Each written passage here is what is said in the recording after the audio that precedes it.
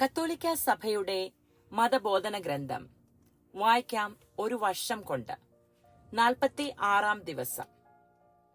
ഇന്ന് നമ്മൾ വായിക്കുന്നത് 325 മുതൽ 330 വരെയുള്ള ഖണ്ഡികകളാണ്. മതബോധന ഗ്രന്ഥത്തിന്റെ 86ഉം 87ഉം പേജുകളിലായിട്ടാണ് ഇത് നമ്മൾ വായിക്കുന്നത്. ഇന്ന് നാം മെയിനായിട്ട് വായിക്കുന്നത് ആകാശവും ഭൂമിയും എന്നുള്ള ഭാഗമാണ്. അതിൽ തന്നെ മാലാഖമാരെ കുറിച്ചാണ് ഇന്ന് പ്രധാനമായും നമ്മൾ പഠിക്കുന്നത്. ഖണ്ഡിക 5 ആകാശവും ഭൂമിയും. 325-ാം ഖണ്ഡിക. ദൈവം ആകാശത്തിന്റെയും ഭൂമിയുടെയും സൃഷ്ടാവാകുന്നുവെന്ന് അപ്പോസ്തലന്മാരുടെ വിശ്വാസ പ്രമാണത്തിൽ നാം ഏറ്റുപറയുന്നു. ദൃശ്യവും അദൃശ്യവുമായ സകലത്തിന്റെയും എന്ന് നിക്കിയ കോൺസ്റ്റാന്റിനിപ്പോൾ വിശ്വാസ പ്രമാണം ഇതിനെ വിശദീകരിക്കുന്നു. 326-ാം ഖണ്ഡിക. ആകാശവും ഭൂമിയും എന്ന വിശുദ്ധ ലിഖിത പ്രയോഗത്തിന്റെ അർത്ഥം അസ്തിത്വമുള്ള സകലതും സൃഷ്ടപ്രപഞ്ചം മുഴുവനും എന്നാകുന്നു. ആകാശത്തെയും ഭൂമിയെയും യോജിപ്പിക്കുകയും അവയെ തമ്മിൽ വ്യതിരക്തമാക്കുകയും ചെയ്യുന്ന സൃഷ്ടികൾ തമ്മിലുള്ള ബന്ധത്തെയും ഇത് സൂചിപ്പിക്കുന്നു. മനുഷ്യർ വസിക്കുന്ന ലോകമാണ് ഭൂമി.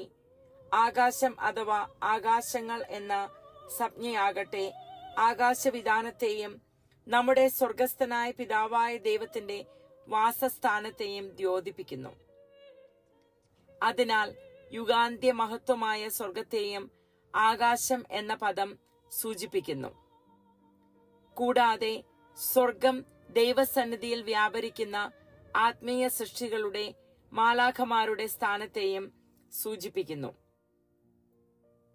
115-ാം സങ്കീർത്തനത്തിലും 19-ാം സങ്കീർത്തനത്തിലും വിശുദ്ധ മത്തായിയുടെ സുവിശേഷം 5-ാം അധ്യായത്തിലും നാം ഇത് വായിക്കുന്നുണ്ട്.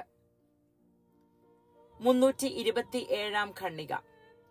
4-ാം ലാറ്റിൻ കൗൺസിൽ അതിന്റെ വിശ്വാസ പ്രഖ്യാപനത്തിൽ ഇങ്ങനെ ഉറപ്പിച്ചു പറയുന്നു: ദൈവം സമയത്തിന്റെ ആരംഭത്തിൽ ശൂന്യതയിൽ നിന്ന് ഒരേ സമയത്ത് ആത്മീയവും ശാരീരികവുമായ 2 തരം ജീവികളെ, അതായത് മാലാഖമാരെയും ഭൗമിക ജീവികളെയും സൃഷ്ടിച്ചു.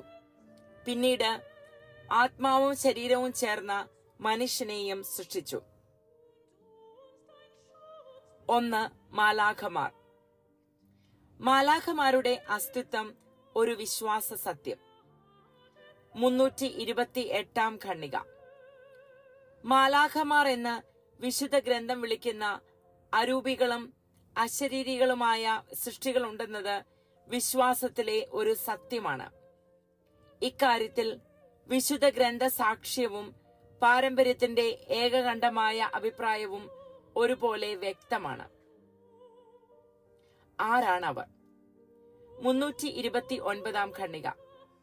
വിശുദ്ധ അഗസ്തീനോസ് പറയുന്നു: മാലാഖ എന്നത് അവരുടെ പ്രകൃതിയെ അല്ല, ധർമ്മത്തെയാണ് ധ്വനിപ്പിക്കുന്നത്.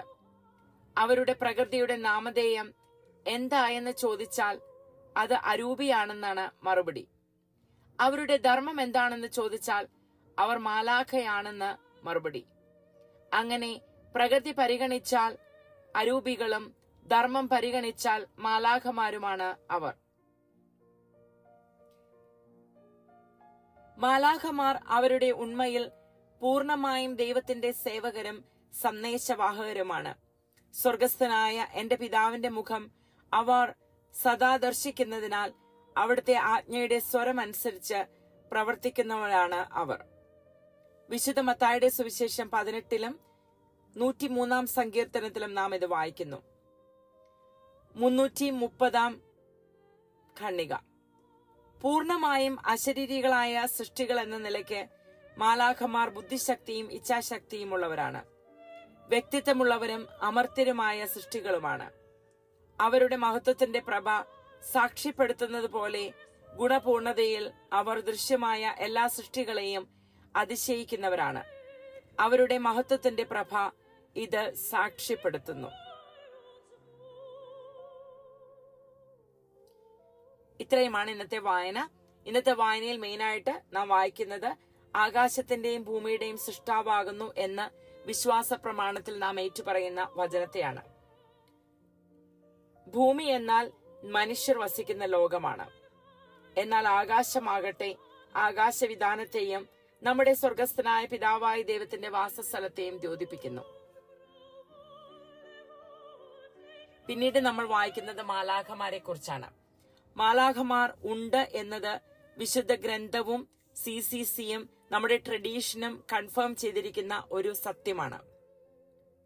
ഇതൊരു വിശ്വാസ സത്യമാണ്. അതിൽ വിശുദ്ധ അഗസ്തീനോസ് മാലാഖമാരെ പറ്റി നമുക്ക് എക്സ്പ്ലെയിൻ ചെയ്തു തരുന്നു. മാലാഖമാരെ പ്രകൃതി വെച്ച് നമ്മൾ നോക്കിയാൽ അവർക്ക് രൂപമില്ല, അഥവാ മാലാഖമാർ അരൂപിയാണ്. എന്നാൽ അവരുടെ ധർമ്മം പരിഗണിച്ചാൽ അവർ മാലാഖമാരാണ്. സ്വർഗസ്ഥനായ പിതാവിന്റെ രൂപം അവർ സദാ ദർശിക്കുന്നതിനാൽ അവിടുത്തെ ആജ്ഞയുടെ സ്വരം അനുസരിച്ച് പ്രവർത്തിക്കുന്നവരാണ് മാലാഖമാർ. നമ്മൾക്ക് കാവൽ മാലാഖമാരുണ്ട്. നമ്മൾക്ക് ഓരോരുത്തർക്കും കാവൽ മാലാഖയുണ്ട്. ഈ കാവൽ മാലാഖ നാം സഞ്ചരിക്കുന്ന ഇടങ്ങളിലെല്ലാം, നാം ആയിരിക്കുന്ന ഇടങ്ങളിലെല്ലാം നമ്മോട് കൂടെയുണ്ട്. അതുകൊണ്ട് കാവൽ മാലാഖയോട് സഹായം ചോദിച്ചാൽ കാവൽ മാലാഖ നമ്മെ എപ്പോഴും സഹായിക്കാനായിട്ട് ദൈവം ഏർപ്പെടുത്തിയിട്ടുള്ളൊരു മാലാഖയാണ്. ഈ കാവൽ മാലാഖയുടെ പ്രസൻസ് നമ്മുടെ ജീവിതത്തിൽ അനുഭവിച്ചു തുടങ്ങിയാൽ നമുക്ക് ദൈവത്തിന്റെ പരിപാലന ഒത്തിരി മനസ്സിലാക്കാനായിട്ട് സാധിക്കും. നാളെ നമ്മൾ ഇതിന്റെ തന്നെ കണ്ടിന്യൂവേഷൻ, ക്രിസ്തു തന്റെ സർവ്വമാലാഖമാരോടൊത്ത് എന്നുള്ള ഭാഗം വായിക്കുന്നതായിരിക്കും. അതുവരെ നന്ദി, നമസ്കാരം. ദൈവം നിങ്ങളെ ഓരോരുത്തരെയും അനുഗ്രഹിക്കട്ടെ.